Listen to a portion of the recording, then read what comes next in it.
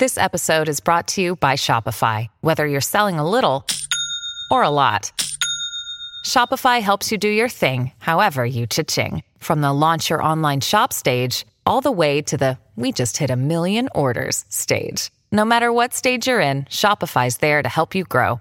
Sign up for a $1 per month trial period at shopify.com/special offer, all lowercase. That's shopify.com/special offer. With threats to our nation waiting around every corner, adaptability is more important than ever. When conditions change without notice, quick strategic thinking is crucial. And with obstacles consistently impending, determination is essential in overcoming them. It's this willingness, decisiveness, and resilience that sets Marines apart. With our fighting spirit, we don't just fight battles, we win them. Marines are the constant our nation counts on to fight the unknown. And through adaptable problem solving, we do just that. Learn more at marines.com. Mother's Day is around the corner. Find the perfect gift for the mom in your life with a stunning piece of jewelry from Blue Nile. From timeless pearls to dazzling gemstones, Blue Nile has something she'll adore. Need it fast? Most items can ship overnight. Plus, enjoy guaranteed free shipping and returns. Don't miss our special Mother's Day deals. Save big on the season's most beautiful trends. For a limited time, get up to 50% off by going to BlueNile.com. That's BlueNile.com.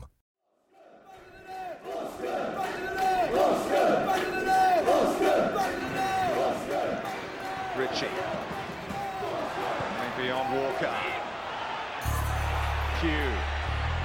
That'll do it! That will do it! Pugh for Bournemouth. The roof of the Gold Sands is raised. Everyone here knows what that could mean to this football club.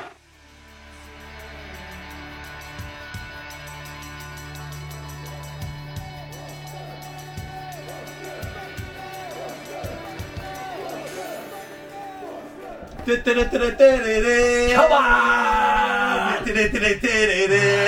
Oh, I love it. We need a bit more of an upbeat start, I think. These are good. Oh, I love them, mate. These are good. I don't know what they are. Are they... Flannel. They're called rally flags, apparently. Yeah. Rally flags. What do you think? I think we need to just sort out the back. Yeah, because it looks like we're waving white flags, and we definitely weren't doing that We're yesterday, definitely not doing that, mate. And yeah, I've gone for a different attire. It's a bit creased. It's Mate, been rolled up in my bag. You look like Dango Watara's signing photo. Do you remember where they just got a white shirt out of an M&S, Yeah, and it yeah. just had all these But, check patterns everywhere? I had to get Jeff out today. You had to. I had to, mate. And why is that then, Tom? Sign the ting. Sign it. I know you watched, Jeff. Sign it. You alright? Yes, mate. I'm Yeah. good. There's lots to cover. We'll try to make this an hour. I suppose it won't be our chronological dissection because there's no point. There are wider conversations to be had. There are tweets that need commenting on. There's a whole lot, but I suppose we better talk about the football yesterday. 4-1 over Leeds. Again. I 4-1. Did you like my little joke at the start of the free I for thought all? we were formidable. Yeah, formidable, and we were good. And it wasn't fortuitous, was it? I think I think we fully deserved it. And Leeds, they had a fairly good start, but after that point, we totally dominated. And the ultimate outcome of it is we're safe. Yeah, we're safe. Yeah, we're absolutely safe, mate. I think when your gaffer says you're safe, you know they're always a bit cautious, aren't they? So I think that proves it all. I mean. Yeah, it was. And it's this week basically I don't want to say cup finals, but you know what I'm saying when I say that. Massive games, and in both of them we've turned up, and that's all you ask for. Turned up, got the job done, been really professional, and the fact we can now relax, so to speak, with 4 games to go is an absolutely monumental achievement from everyone. So just delighted, mate. I think we said it on the previewing bits that we've had some good away days and some good moments away, but I felt like I really want something at home for everyone, you know, and it was bouncing in there at times, and it was really nice to have that home atmosphere back. It hasn't been it's been a bit flat and maybe even toxic at times this season, so it was great to see it like that, mate. Really was. And Foley there, and these things certainly helped, didn't they? Yeah, it was. I mean, did they tell you to do that, or did they because I didn't know what you're supposed to do with them. You're supposed to be holding them like that or whatever, but everyone seemed to do this all of a sudden, and it actually looked It looked alright, apart from these white bits, but I thought it looked quite cool. Yeah, I didn't mind it at all, and they're not too over the top. They're only small, but I think it come up on the screen at one point. Wave your flags, so everyone got up and started waving them. So yeah, no, I enjoyed it. It's just a bit of fun, and it's better than a clapper or anything like that, whatever they're called. So yeah, no, I thought that was a nice touch, and there was a few nice touches. I think that they're definitely trying to implement certain bits for the atmosphere, aren't they? Yeah. And as long as they're trying to make things happen, trial and error with certain things. Yeah. You appreciate that for sure. The pre-match montage and everything that they're trying to put together, I think they're getting there. Obviously, you're never going to please every single fan with song choices and stuff, but I think the walkout song was good. Everything seems to be slowly clicking, and it certainly was on the pitch. And Leeds are falling apart again. And do I take any joy in it? No, I do. But they are, and I tell you what, it's been an interesting 24 hours being a Leeds fan. I've seen a lot of videos and different things that are questionable. I mean, that video of the Leeds fans coming out of the Hilton Hotel, the Leeds players coming out of the hotel, kids there, looking at their idols, walking past, not even giving them eye contact. I think someone on Twitter pulled this up with Arsenal recently, but it was then put into context that this was a small part of a whole day where the players spent a lot of time with the young mascots and these young fans. But this was where fans were in the hotel waiting to see these Premier League players gracing the pitch, and they just walked out. They're on their phones, they're on their electronic devices, they're looking down, they got their headphones on, no nothing, not even a hi. And obviously it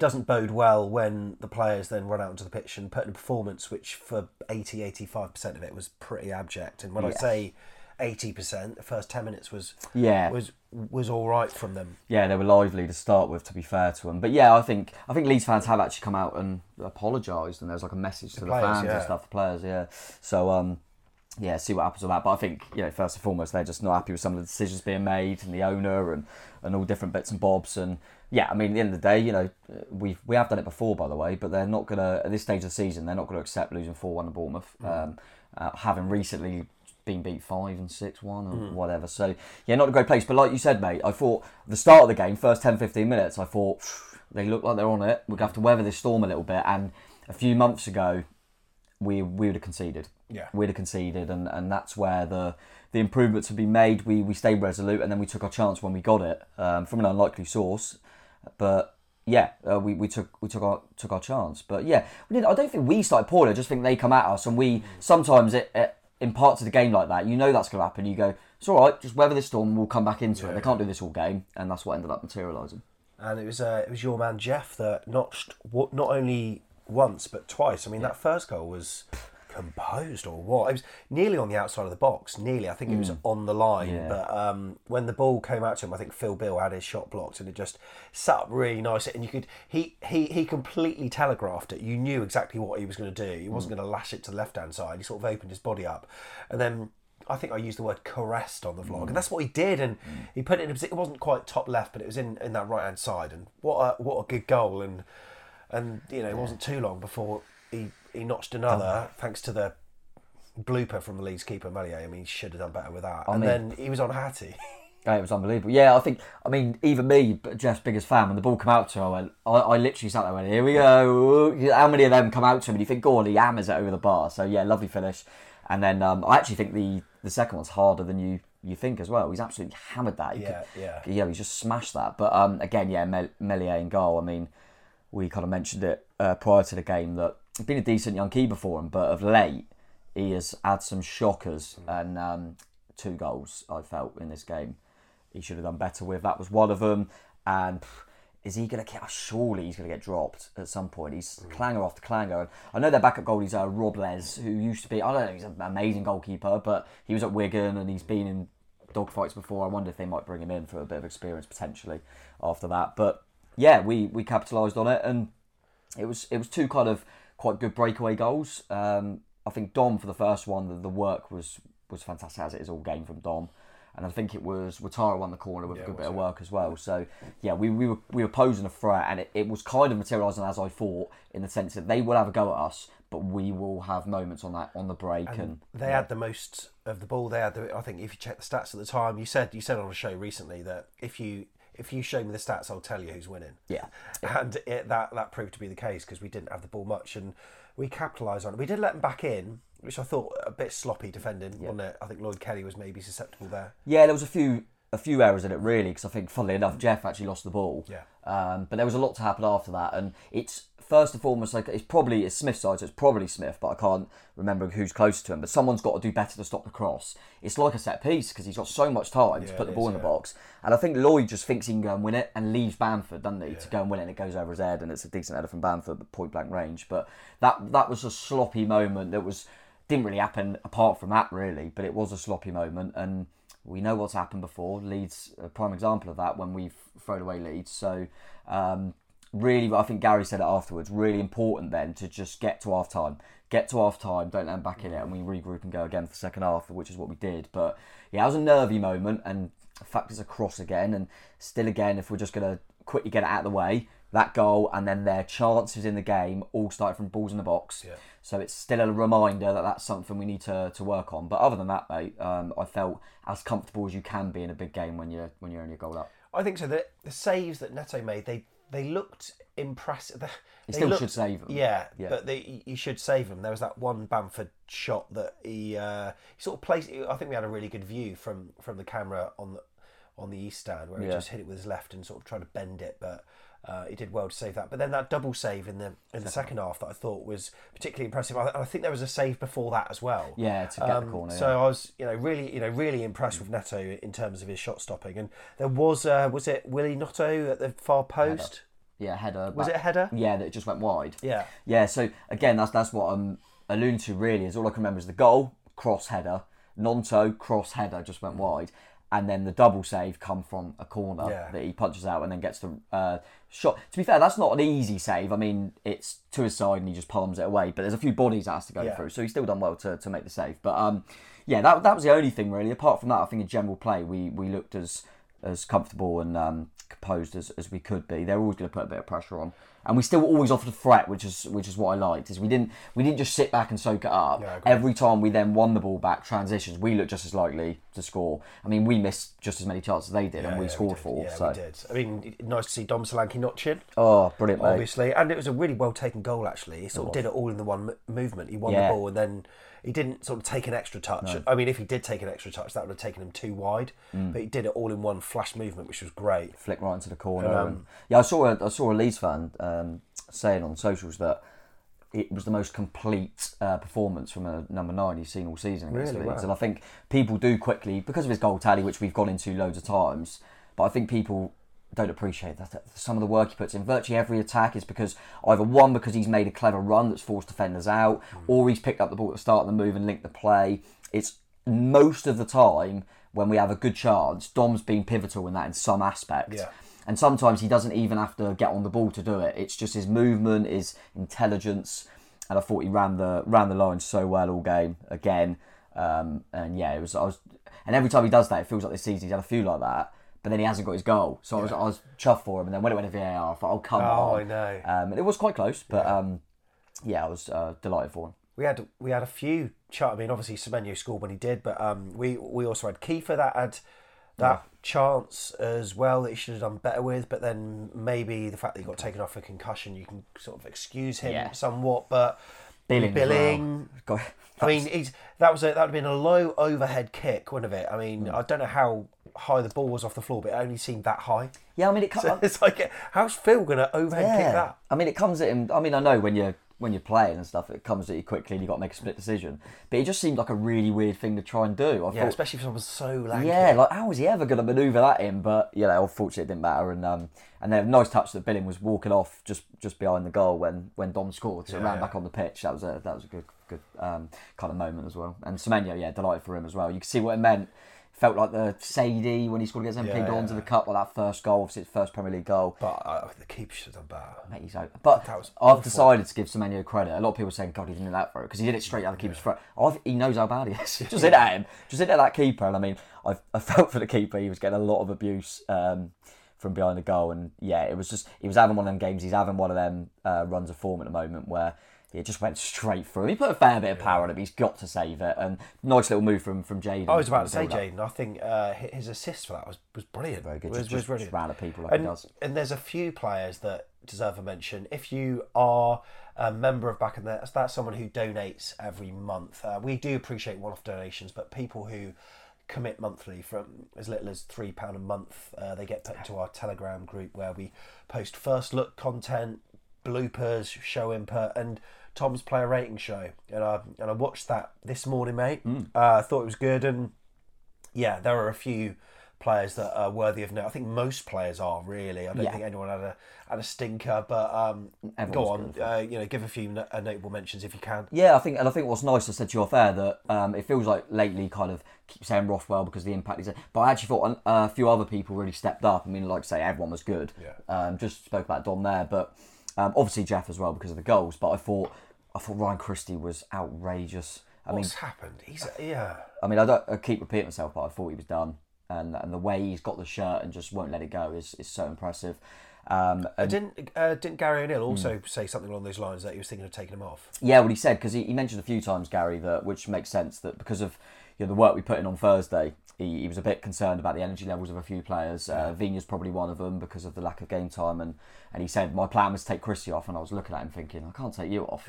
And I totally agree. He just doesn't stop. The ground he covers is immense, but we've always known he's had that in him. What I've been really impressed by in the last few games is his quality with the ball. Because there's been times where he's been a bit sloppy. I think he's been using the ball really well. I'd love him to get a few goals and assists before the end of the season, just to back that up for himself, really. But when he gets the ball, he's driving at players, he's running at players, he's positive. And I just thought everything about his game was brilliant. Even some of his set pieces were decent. I know he took the corner for the second goal. Yeah, so he's got to be a mention. And on the other side, Ouattara, I think... Yeah, and I don't think it goes under the radar a little bit when you're a player like Dango, the work he put in defensively. Considering he's a young 20-year-old who's always played up the top end of the pitch, the support he gave Smithy, they had Nonto down that side, Jack Harrison at times, the work he put in all game after going down with a knock early on, it was brilliant. And of virtually all the goals, he's involved in some aspect in the move. And he's showing the quality at the end of it as well. So, considering he's 20 years of age, mate, he's going to be some player. I still think he's going to be raw, and we don't want to get over the top with him. But the signs early on are really impressive. I know when they first come in, I was kind of probably a bit more excited by Traore, and obviously the injuries. But Dango, really pleased with him. He's come out the side only lately and just been an impact sub. So for him to come in again, and thought he was very, very good. The main credit is we didn't miss Tavernier. That is impressive from all of us. So I think them two are going to be my main mentions. I thought the centre halves, by the way, were brilliant as well. The only reason because I thought Lloyd, one of his best performances, especially at home, where he's had some stick this season. Just the goal is why he probably didn't get as high as the other two, but he was superb as well. I can imagine that, based on a lot of the players that you've mentioned just then, I can imagine Neil Blake and Richard Hughes were probably watching Match of the Day 2 last night with their feet up and a cigar after seeing the stats about their recruitment. And you've got to take your hat off to the players that we've got through the door. I mean, Joe Rothwell, we've talked about him for a free transfer. Absolutely superb, but it's got high praise from Alan Shearer and Chappers and everyone else and a lot of pundits on TalkSport and stuff as well. So fair play to them. I know they're not liked universally. However, certainly with the recruitment side of things, I expect a lot of Leeds fans were probably watching on with a lot of jealous eyes, and they were kicking off in the stands, mate. They were. You're not fit to wear the shirt. Sack the board. Not happy with their owner. The owner apparently left the stadium in tears. There were players. Who was it? Jack Harrison sat in the dugout on his own after the stadium had emptied. About 10 minutes afterwards, no one there. You'd think the Leeds players would all be in one place in the change room. He wasn't. He was just sat on his own in the dugout, just looking out at an empty stadium, thinking, what's the dynamic there? Why has he done that? Has he said something wrong? Is he taken himself out? Has the manager told him to go out there? Yeah, it's bizarre, but it doesn't look a united side at the moment, does it? No, it doesn't. And I think what's difficult is, even though football's football and you can take points off anyone on your day, as we've shown with a few surprise results, but they would have been looking at their running, looking at the fixtures and going, we need something. We've got to turn up today, and I think they saw it as a big opportunity missed. So that emulate the frustration. I think in terms of going back to the recruitment thing you said, I think Leeds will be, because they spent some money in January. Rutter, who they brought in, has been a flop so far. Yeah. And he was a lot of money. And we were the team competing with them for Weston McKennie, who looks absolute toilet. Yeah. So, fair play for avoiding that one. And yeah, our recruitment's been good. And you've seen that. And the interesting thing is that not everyone will know, especially if you're not a Bournemouth fan. We actually were virtually signed Jackson from Villarreal, and then it broke down because he failed the medical. Saint failed the medical. We thought he was going to be out longer than we had hoped, so it wasn't worth the fee. I think he scored 5 and 5. Yeah. So he's obviously a player, and I'm looking at him. He's absolutely ripping it up at Villarreal, and I'm thinking we might go back in because he obviously wanted to come. Yeah. So that'd be an interesting one as well, interesting developments. But yeah, I think the fact that both clubs spent some money in January, and you've seen the difference in recruitment, and so we're rightly getting the credit for it. But equally, Leeds are going to be worried with the fixtures. They've got 2 really difficult ones now, haven't they? So I think they've got Newcastle and someone else. They've got City. They got City away, they got West Ham away, they got Spurs at home. And that's going to be... They might have to look at Spurs at home at the moment, to be fair. But Newcastle at home as well. I can imagine their frustration, but I personally... if I had to, I think they still might have enough. I don't know why we just beat them 4-1. I always think if you can score goals and create chances, you might just have enough. It'd be interesting to see how it goes. But they're certainly in it till the end now.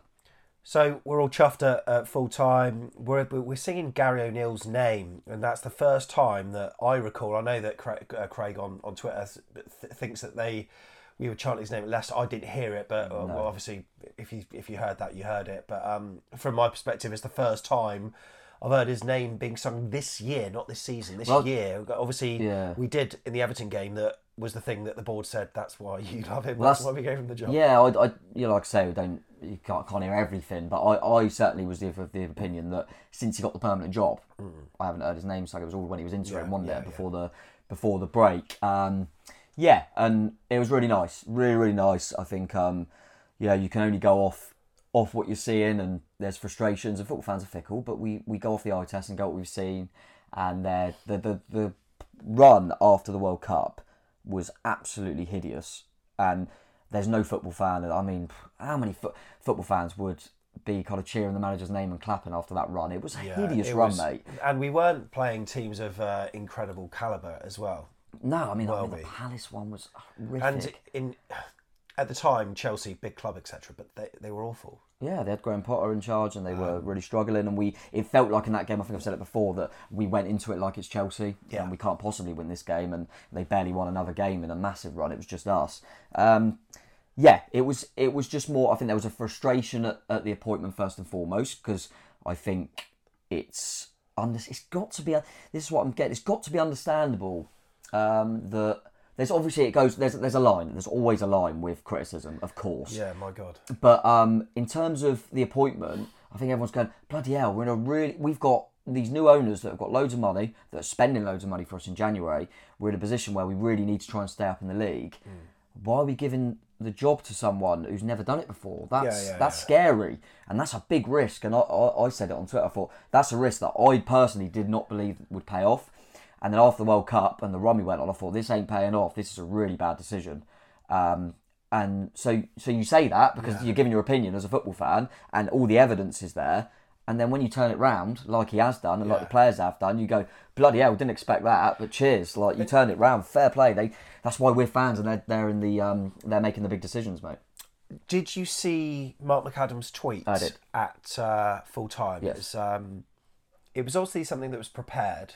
And we'll speak to Mark about this, I'm absolutely certain. But it was obviously, it came from a place, his heart's obviously in the right place. Oh, I love Mark, yeah. But I think he knew that it would perhaps get some objections by the fact he turned replies off on the tweet. And I would say it was a little bit divisive with what he said. I think maybe if he could rephrase certain parts of it, he might want to, I don't know. But difficult when you've got a certain amount of characters, you try to just get a tweet out. And it comes from a place where Mark is party to knowledge that most AFC Bournemouth fans don't have. He hears conversations that we don't get, so he knows stuff that we don't, and he's got the benefit of being a fan and a journalist. But to many, he's sort of regarded as an unofficial spokesperson for the club, really. Chris Temple, sort of not as much, but some fans sort of thought his tweet was a little bit passive aggressive. He was basically criticising the fans. I mean, obviously, some of the abuse that Gary O'Neill got was unreal, with like clown stuff, and I think because Mark probably sees Gary O'Neill maybe once or twice a week when he does his presser, I don't know, but he probably knows him more as a person, better than anyone. So perhaps he knows him on a personal basis, and we don't know whether Gary saw that, but I can assume these things like filter through like somehow. So Gary, and it's obvious that you're going to be defensive about the man you speak to twice a week, and you've probably got high regard for. And I've heard in amongst the club, he's actually like very highly rated. So I think he's jumped to his defence. He jumped to his defence at the time. He jumped to his defence afterwards. The clown emoji's out of order. Apparently, I didn't see it myself, but there was some abuse in terms of like talking about family members and stuff, which is unreal. That's ridiculous, too far, yeah. And then a few things have been mentioned about PE teacher. Oh, yeah. Now, this one I am 50-50 with, and I'm not condoning saying PE teacher myself, but if you compare the fact that we were flirting with getting Marcelo Bielsa, who is basically a professor of football, to then get someone who's got no experience, in comparison, he is a PE teacher. That's not to say, but that's not to be a put down. No. That's not what we necessarily think. But there were people that were using it in a very negative way. Yeah. And I can understand why he took offence. But all that stuff, all that abuse was absolutely horrendous. And I think those are the people that Mark was probably targeting, not necessarily the ones that were being rightly critical for what was a really bad run of results. Yeah, it is a really fine line to say. Unfortunately, we're in a kind of world now that's going to be happening at every football club. We all know that, especially social media, you can hide behind accounts that no one knows who you are, and yet unfortunately it's not right. But you can kind of say what you want on Twitter. People can say what they want, and they can take it too far and be nasty. And I think even at the time, that's just all outrageous, and everyone agrees with that. I think in terms of, like you say, the reason people have been kind of upset about what Mark said is because, like you said, it'd be interesting to see what he says, but it looks like it's a bit more broad in the tweet, that it's just anyone that criticised Gary O'Neill. And also, I just think, I appreciate from Mark's point of view, because you would, if you've been backing him all the time, then when you get safety, you're going to go, right, have that. I get it. I suppose it's an eye for an eye, a tooth for a tooth, course. because we've been criticising him, that and now he's been proven right. Then why wouldn't you give a bit back? Absolutely, I get that. I just think, and it's hard because when could he do it? So like the timing side of it, but I just think it was a moment where I just said about the atmosphere, we're in a good place. Everyone was buzzing, and I think a lot of people maybe looked at it as, why be divisive now? Yeah. We're trying to, let's come together now. I appreciate saying, but it felt a little bit passive aggressive, like you say. We can't speak for Mark, so it'd be interesting to see what his kind of take on it is, if he can go into more detail. But I think the fact of, my opinion, I've just got obviously there's been loads of tweets on that. I just managed to get one that's got like the stats up. I'm sorry, but as a football fan, you made a good point there, where Mark in particular is going to know stuff that goes on inside the football club, know Gary O'Neill more personally and the owners and etc. than any fan would, and that's part of his role. So we've got to appreciate he knows more than us, and then he's got to appreciate we don't know what you know, Mark. So from a fan's point of view, all we can go off is what we're seeing on the pitch, decisions that are made, and what as simple as that. And there's not, and we don't have that connection with anyone at a high level at the club. No. Therefore, that's why people like Jim Frivola have been getting it in the face, because he's the only person that's sort of making himself open to communication. Yeah, and saw a tweet and it just gives a few stats, so that's why I just kept it, just so I didn't get anything wrong. So this is the point in general, is you cannot take 5 points from 39 and score 1 goal in 6 weeks, win 1 game in 13, and expect supporters not to criticise what they're seeing. That is mental, because that is, as a football fan, you just be quiet and do you know what I mean? And this is all, by the way, like we mentioned, this is not abuse. I'm not talking about abuse. That's completely out of order. We don't want to muddy the waters with that. But you can't. That's got to be correct. Them stats are ridiculous. Yeah, I think you wouldn't be a football fan if you didn't criticise it. That's just natural. But I think it's almost like there's this siege mentality that's been built up within the football club. Like they all know how good Gary O'Neill is, but we don't. Yes. And now that he's finally demonstrated it, it's time to kind of show the fans, actually, we were right. And maybe make these little remarks and comment about the naysayers, which I completely understand. But I personally wasn't too bothered about like we say, we're addressing it. I wasn't personally too bothered about the tweet from Mark. I can see why it was taken a certain way, which is why we're talking about it. But I wasn't too bothered. I thought, fair play. He always backed him, fair enough. And I think I kind of quote tweeted that said, I think everyone was all right to criticise at the time because of what I mentioned. But what I think with him, sorry to interrupt. I think that he probably had this bubbling over in his head. I don't know this for a fact, but I just presume, given that it seemed to be relatively well worded for something that came out so soon after kick-off, and it's something that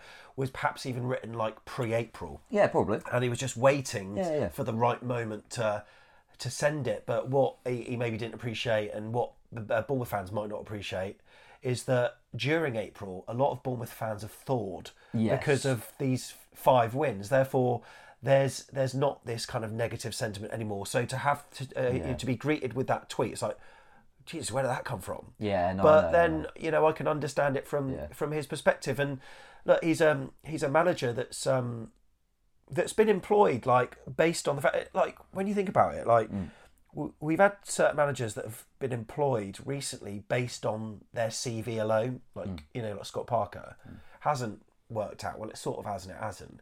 But the board, there are certain appointments that we've made previously, like Eddie Howe. Not bad, isn't it? Not bad, but they knew his character. They knew his... So, that's the best interview there is, really. And they hired Gary O'Neill based on what they saw from him as a coach. And I remember Phil McGuinness pointed this out to me on Twitter. There was an article with The Echo, 2009, when Eddie Howe was appointed. You should see the comments in that. Exactly. They are absolutely... They're like, why are we giving it to this guy? Yep. They didn't quite use PE teacher and stuff like that, but I suppose it is a different level though, isn't it? Yeah, because that was when we were bottom of League 2, etc. You can't attract certain managers, and we were in like hell in terms of finances. But and I think also social media is more prevalent now, even in that short amount of time. But I think it is a difficult one. I think a couple of things is I was going to say, saying about kind of Mark's tweet. Do you remember when I went on Sky when Scott Parker got sacked? Yeah. The amount of quote tweets I got, you think I ain't going back to them? Because everyone was giving me stick for saying it's a relief. Oh, I'm relieved, by the way. So I'm gonna come out and go, oh yeah, was I really bad at saying I was relieved? Everyone's going, how's he relieved? Bournemouth are down now. I'm relieved that Scott Parker went there. So we all do this. I think Mark's a bigger name. Mark's someone that as you mentioned, mate, we see him as a bit more of a spokesperson. But he's a fan as well, of course. And that's probably just come out a little bit. And that come out a little bit. I think I said to you, mate, that just a point I wanted to make is I remember I was always known, really, as a fan that was a bit of a happy clapper, too positive. I remember a few seasons in the Premier League where we'd go on a bad run, this kind of stuff would come out. Eddie, we're leaking too many goals, we're going down, we're looking over our shoulder, and I was always what people would call blindly positive, blindly positive. And the reason for that, my reason was, I've got evidence to back up why I'm positive. And my evidence is, when we've done this before, Eddie Howe's found a way to keep us in the division. Obviously, in the end, it didn't work out, which there's always going to be a moment where it doesn't. But I was always like, there's a reason I'm positive, and that's because Eddie Howe, these players, they always turn it round. I've got no evidence as Gary O'Neill as a manager. No one has. So I found it very difficult to believe in the turnaround because I thought, I've got nothing to back it up. But if I was positive, that would be blindly positive because I'm not seeing anything. But you have now. But now I have, and I'm not being funny, but yesterday in particular, no one could tell me that 2 months ago, probably even less than that, about a couple of months ago, say, after the World Cup, that when, who had to come off? Joe Rothwell had to come off, a couple of months ago, he's bringing on Jack Stevens. He's bringing on Zabani. He brings on Kiefer Moore. Then Kiefer Moore gets concussed. Gary O'Neill 2 months ago brings on Jack Stevens. He brings on Semenyo. You can't tell me he hasn't. He showed that he's learning, and he's just proven there. I think the most obvious kind of complaint has been, and Brighton's an obvious one as well, away from home, was when we were doing okay, he'd then bring on the extra defender, go deeper, we'd divide it on, and we'd cost us.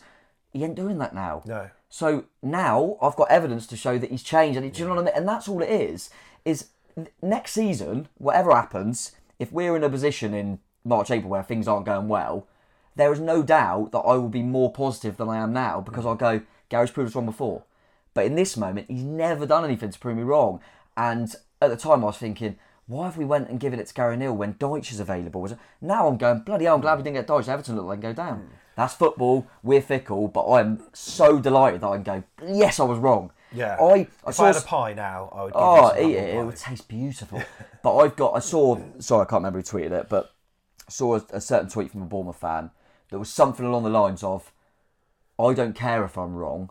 Yeah. I don't care if I'm right, but I care about Bournemouth. It's not, yeah. So I'm absolutely delighted that I'm wrong because it's benefited Bournemouth. To me, it's not a badge of honour to be right. And there are some people that revel in being right. And that's fine. And there are people that want to say, I told you so. Some people are using the words, I told you so. I would probably prefer the more humble approach of being right, but everyone's different. But fair play to those who stuck to their guns. And fair play to those who by him, even in the darkest of times. And that, that optimism, I've got to say, is to be admired. But you can't say that fans are wrong for criticising Gary. But why is it, right? Why is it that, the way it turned to abuse is horrible? Of course. Why is it that we've learned from like Chris Mepham and all that kind of stuff, all the abuse that he got, but we haven't with O'Neill? Because it got really horrible with those clown things. And there were some Twitter posters, or I think they're sound people who I know who are like retweeting this stuff and posting it themselves. It's like, what? Like, where's this come from? I think the problem with all of that, with Twitter and social media in general, is the fact I don't think people. I mean, some people probably are. Some people are not nice people, unfortunately. But I think a lot of people, as you say, some people that I like and think are decent guys, they're gonna you retweet the odd thing like that and PE teacher and all that sort of stuff because in your head you're going, I'm not happy and that's funny and blah blah, and no one looks deep enough to think, I wonder if Gary's seeing this. I wonder if this has affected him. I wonder if you just don't. And unfortunately, that happens at every football club. You never think, I wonder if this is really affecting the person. You don't. You don't. We get it too. Everyone gets it. It's not just professional footballers. Everyone gets comments and trolls and abuse from time to time on social media. And when people that do that, I think the majority don't realise the impact it's potentially having. And I think it's that ignorance that's why it's so prevalent, to be honest with you. And yeah, there's a massive difference between criticising something that you paid to go to, you paid to follow your team, and you're allowed to give your opinion on your football club. There's a difference of that to abuse. There's a massive difference. And I like to think that there's, most of the time, there's always frustrations and you're always going to be a bit knee-jerk in reactions after a bad defeat when you've travelled half the length of the country. But you've got to stay on the right side of it, which I like to think the majority of Bournemouth fans have personally. I've been pessimistic. I said on one of the videos that if we carry on like this, we're going to get relegated, and I'm sure at some point someone will, clip that up. And I think loads of fans thought the same thing. But I actually it's weird. Like when I was singing, like Gary O'Neill's name, and I felt almost quite emotional about it. Yeah. And then I thought I'm so proud for him, because I think a lot of the frustration at first was not towards him, it was towards the fact that he was given the job, but then it did swiftly then focus on him for some baffling in-game decisions and team lineups that didn't quite work. He has learned, he's learned on the biggest stage possible, and he's managed to prove us all wrong. So I felt almost quite emotional, and it's the first time there's been an outpouring of love, I would say, for him since the Everton game, where we beat him 3-0, and he's probably because he's been in football quite a long time. He was at Portsmouth quite a while, who are a fan base that are very vocal, and they will sing out people's names and they'll get behind their side even if they're losing and stuff. You don't get that as much at Bournemouth, and it's always the team that have got to inspire the fans. And Bournemouth fans want a manager to love. We really want a manager to love, but he's always going to have that monkey on his back of being compared to Eddie, just like every manager that has succeeded Sir Alex Ferguson. Everyone always mentioned the comparisons with him. So he's got a job on his hands, but fair play, he's got credit in the bank. So for next season, I'm cautiously optimistic.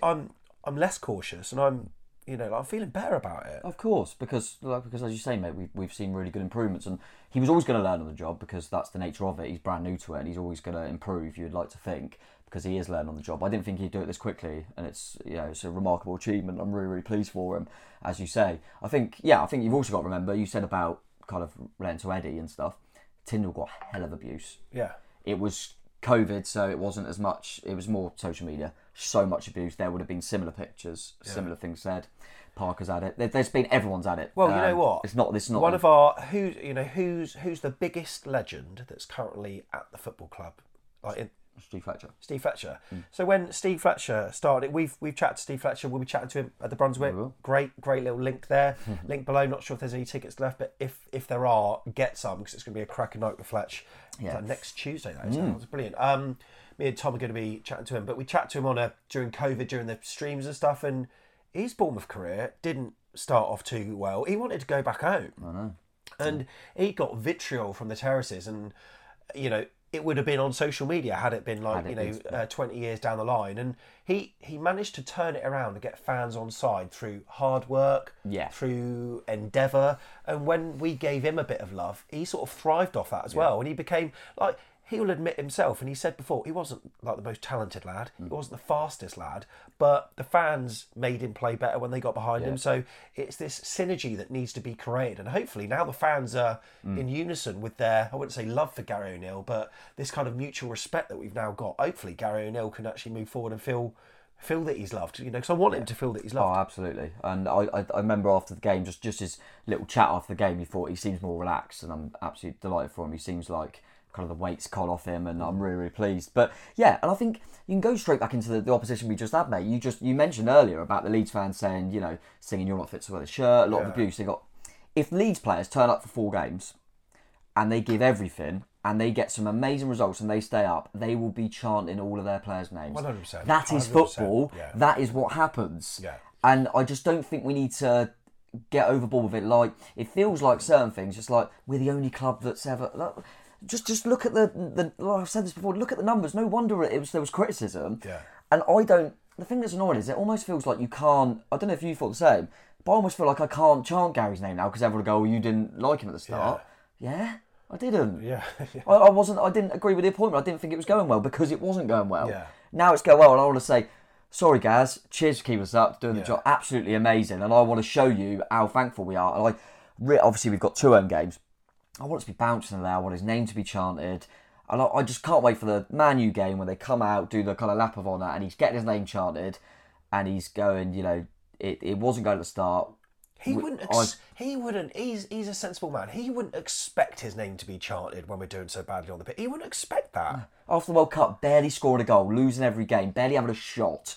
And you'd expect us all going, nah. Yeah, it's not realistic. This is what I'm trying. It's not realistic. But now, because he's proved us wrong, you want to go, I'll tell you what, cheers, guys. You might have seen I did not see this. Thank you. Just like we did after Everton, thank you. Yeah. Because he was on an amazing run as interim manager, and we went, thank you. It's obviously going to go elsewhere now. It didn't. Surprised everyone. Run was bad. Didn't get that love anymore because it was crap. Yeah. And then it's all been brilliant. And that is football, mate. And I could not give a shit about saying, I was so wrong and we're staying up. I think, and I think he understands, because if I was a manager and I hadn't got any experience in management or anything like that, even at a kind of at work level, I'm self-employed, but just like if I had fans that didn't really like me that much and I got wind of all this kind of stuff on social media, I would have been the type of guy that if I'd have just masterminded a 3-2 win against Spurs and they were singing my name, which I don't think they were at Spurs, but there was obviously some love being shown towards him, towards the whole team. I'll go back to my missus in the evening. I'll be like, yeah, we won 3-2, but fuck him. Yeah, because but he's obviously not like that. And I've got to say, he's very level-headed. And every interview that I hear from him after winning, after a defeat, is so level-headed. And there was a stage where we were criticising him for that because he's not showing the passion. He's not showing this, grit and. Yeah. But then that's just what he's like as a person. Yeah. He's never going to get too high and he's never going to get too low. Remind you of anyone? Yeah, I knew you were going to say that.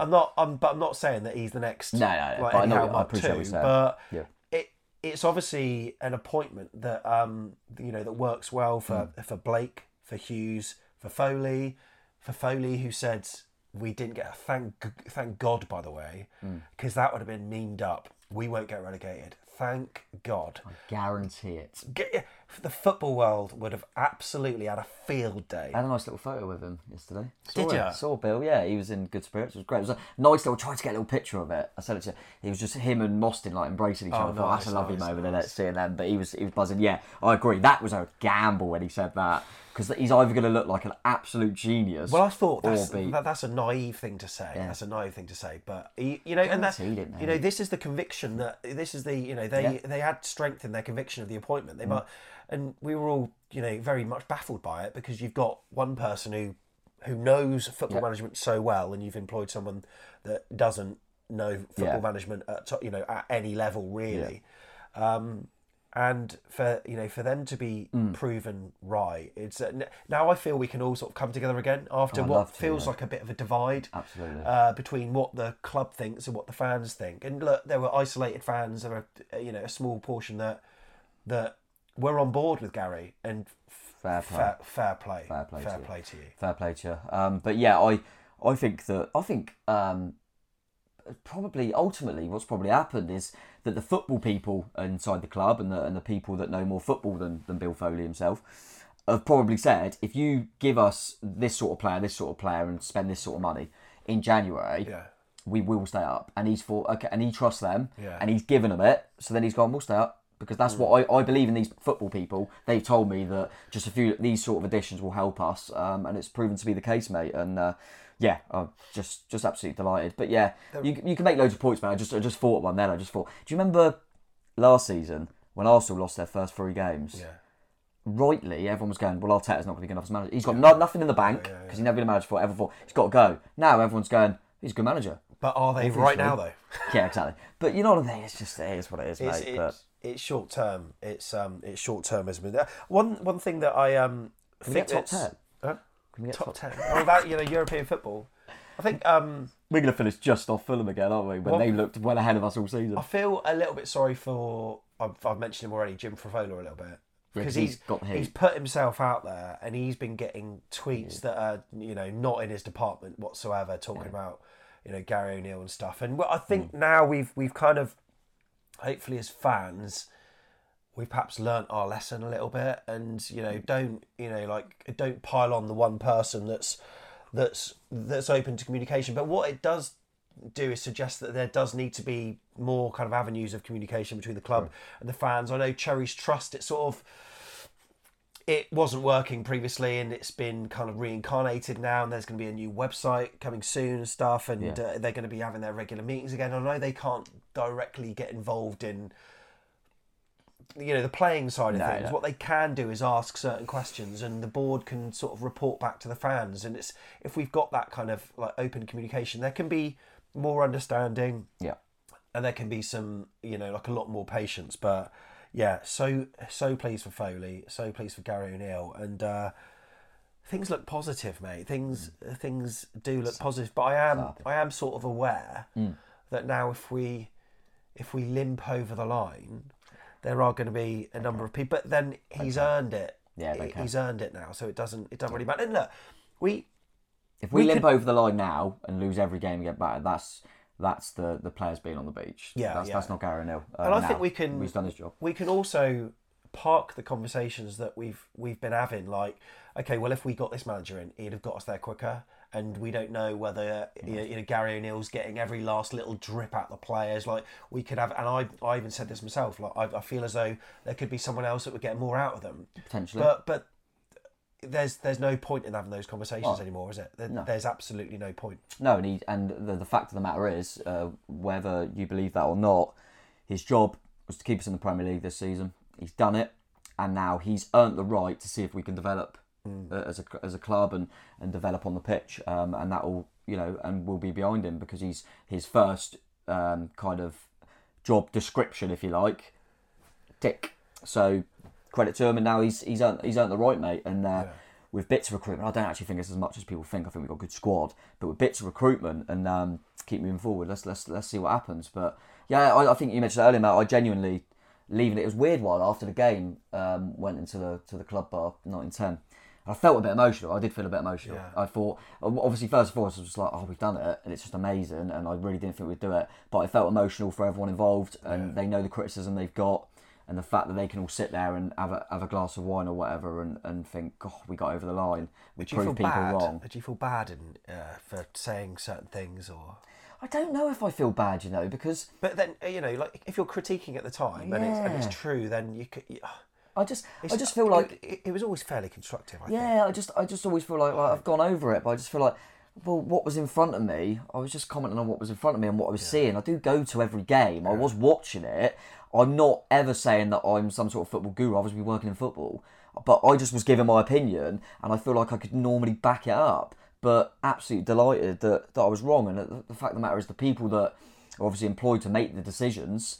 So one, the people that are employed to appoint the manager, and then the manager, head coach, whatever you call him, who's employed to then get the results, they both have proven that they know more than me. Yeah. Well, they should do, and they have done, and I'm delighted that they do. Yeah, I just really hope this, because there's even today on Twitter there's a fair bit of, like, I wouldn't say bickering, but just people wanting to say I told you so, or like I was right, and even people like are still taking exception to what Mark wrote, but we've got to understand he is a fan as well, but he's got that extra bit of knowledge, and I've heard from a few like media people that I've been chatting to, even during the kind of like dark days of January, the relative dark days, that he's highly rated, this guy. Of course. So they are keen to stick by him. They could have pulled the trigger. They really could have. There were no guarantees that we'd have gotten anyone of any of any gravitas really, but it was a calculated risk, and it has worked. And I suppose for all the for some of the criticism that Blake and Hughes have previously got sometimes on this channel, so like on social media, it seems to have paid off. And also, like some of the signings that we've got as well, it bodes for a really good future. And it makes me fucking proud, mate. We're Bournemouth, Premier League football, the 7th season in our little dinky stadium, with plans to make it bigger eventually. It's absolutely massive, and it's proving the football. We had us down as relegated. We thought we'd be relegated. Everyone had us down. So we've. But then, where does this leave the expectation for next season? Well, don't say Europe. Don't say. You Europe. knew I was going to say Europe. No, I'm don't joking. say Europe. Let's see what happens, mate. Shall I go proper proper cliche game? Let's take every game at a time. Let's see what happens. Who knows, mate? But you want to see some sort of progression. But the fact is, at Bournemouth at this moment, we've just got to make sure we're a Premier League football club, and we can keep building because we've got plans to build. So that's the bare minimum. And then if you can go from there, then brilliant. But so we're on 39 points, right? On 39 points. We are. So we've got 4 games left, 12 points that we can possibly get, maximum 51. So hang on, our best ever season in the Premier League with our best ever manager was 9th place, 46. I think at the time we've always said that 46, it was an exceptional season. I think 46 points would probably land you in like 11th these days. Yeah, maybe. Could we get the biggest points tally? Chelsea are crap. Yeah, we'll beat them. We could beat Palace. We could get a point against United. Maybe they might be on the beach. Would you go on? Give a little prediction. How many points do you think we'll get? So who we got again? So Man United, Crystal Palace, Everton. Ooh, it all depends about that. Yeah, because you don't know what they're. Well, look, I mean, based on how I'm feeling now, 6. 6. 6. Okay, I think we'll get minimum 7. Which is our best ever season. Well, that would be exactly the same, 46 points. I think we'll win them home games. I don't know why. I think Man U will. They'll be concentrating on the FA Cup final then. Is it because of these? I think it could be, mate. Never lost. Never 100% record with these bad boys. Just delighted, mate. Absolutely delighted. I'm honestly just so buzzing. I can't believe we can just kind of enjoy these last 4 games and see what happens. But yeah, I just hope it's a good atmosphere for the remaining, and just cover all the points. I think if you're bold enough and brave enough to criticise where lots of people can potentially see it on social media and on these sort of things, then you've got to be bold enough and brave enough to say that you were wrong.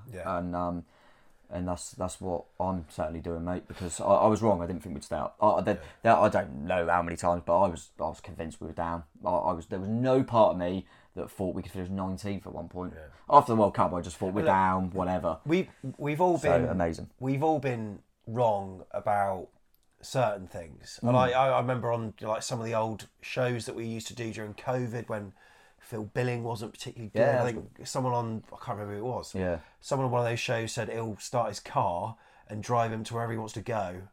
And they'll have been proved wrong with Phil Billing. There's been people that Solanke's been given stick. Yeah. Like Adam Smith, of course. There are certain players that attract it more than most, but we've all been wrong about some point. God, we're happy to hold our hands up and send some pie to us. Oh yes, because we will gladly chomp it for the next week, mate. We got to wait ages till the next game. I just want another game again. Because we've had them all back to back really quickly. I just want another game. But it will be nice to just sit back and watch a relegation battle tonight. And know that bless them down there. Having a relegation battle must be hard. Must be horrible.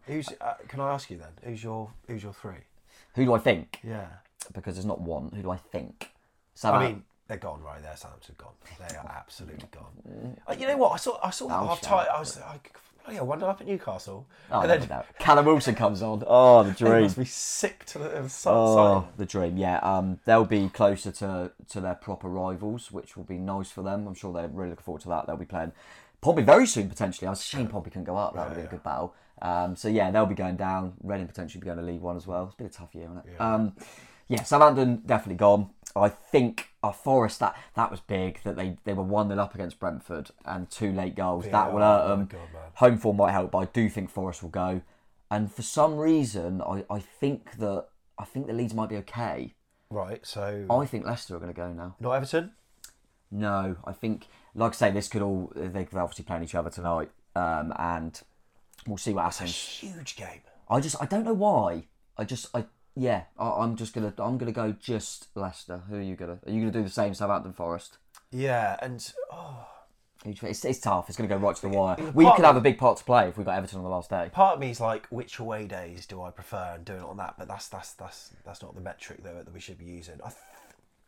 If Everton went down, it's a big club. That would be huge. With it would be like Bramley Moore Dock, like new stadium. Oh my God, that would.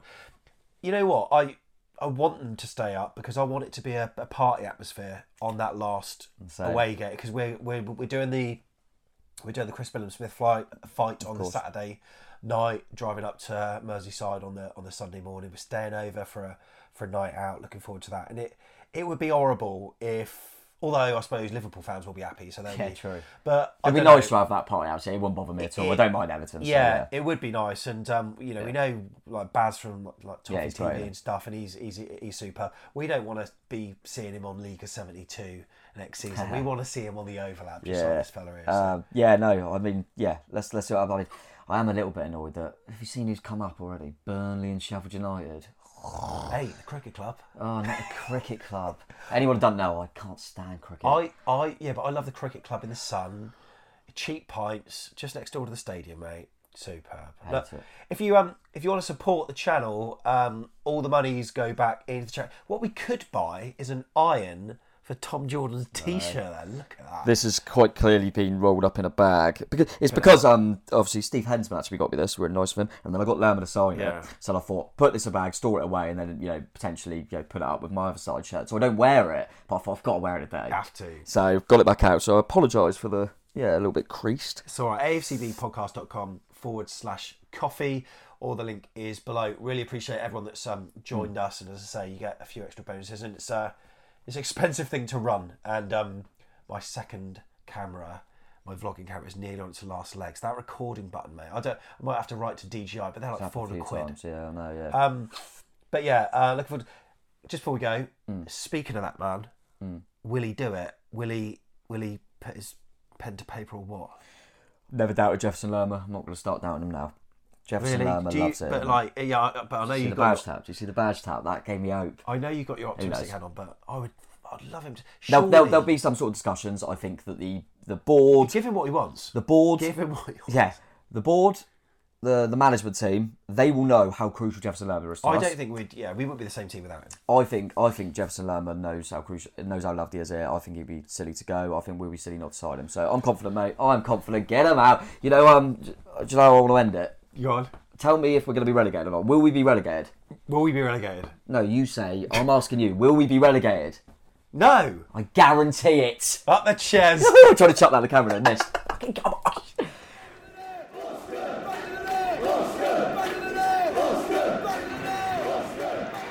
Ritchie. Maybe on Walker. Pugh. That'll do it! That will do it! Pugh for Bournemouth. The roof of the Gold Sands is raised. Everyone here knows what that could mean to this football club.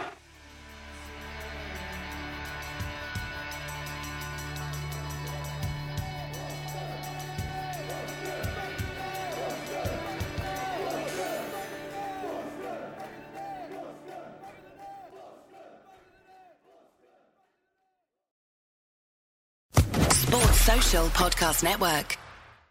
Step into the world of power, loyalty, and luck. I'm gonna make him an offer he can't refuse. With family, cannolis, and spins mean everything. Now, you wanna get mixed up in the family business. Introducing The Godfather at ChumbaCasino.com. Test your luck in the shadowy world of The Godfather slot. Someday, I will call upon you to do a service for me. Play The Godfather, now at ChumbaCasino.com. Welcome to the family. No purchase necessary. VGW Group. Void where prohibited by law. 18+. Terms and conditions apply.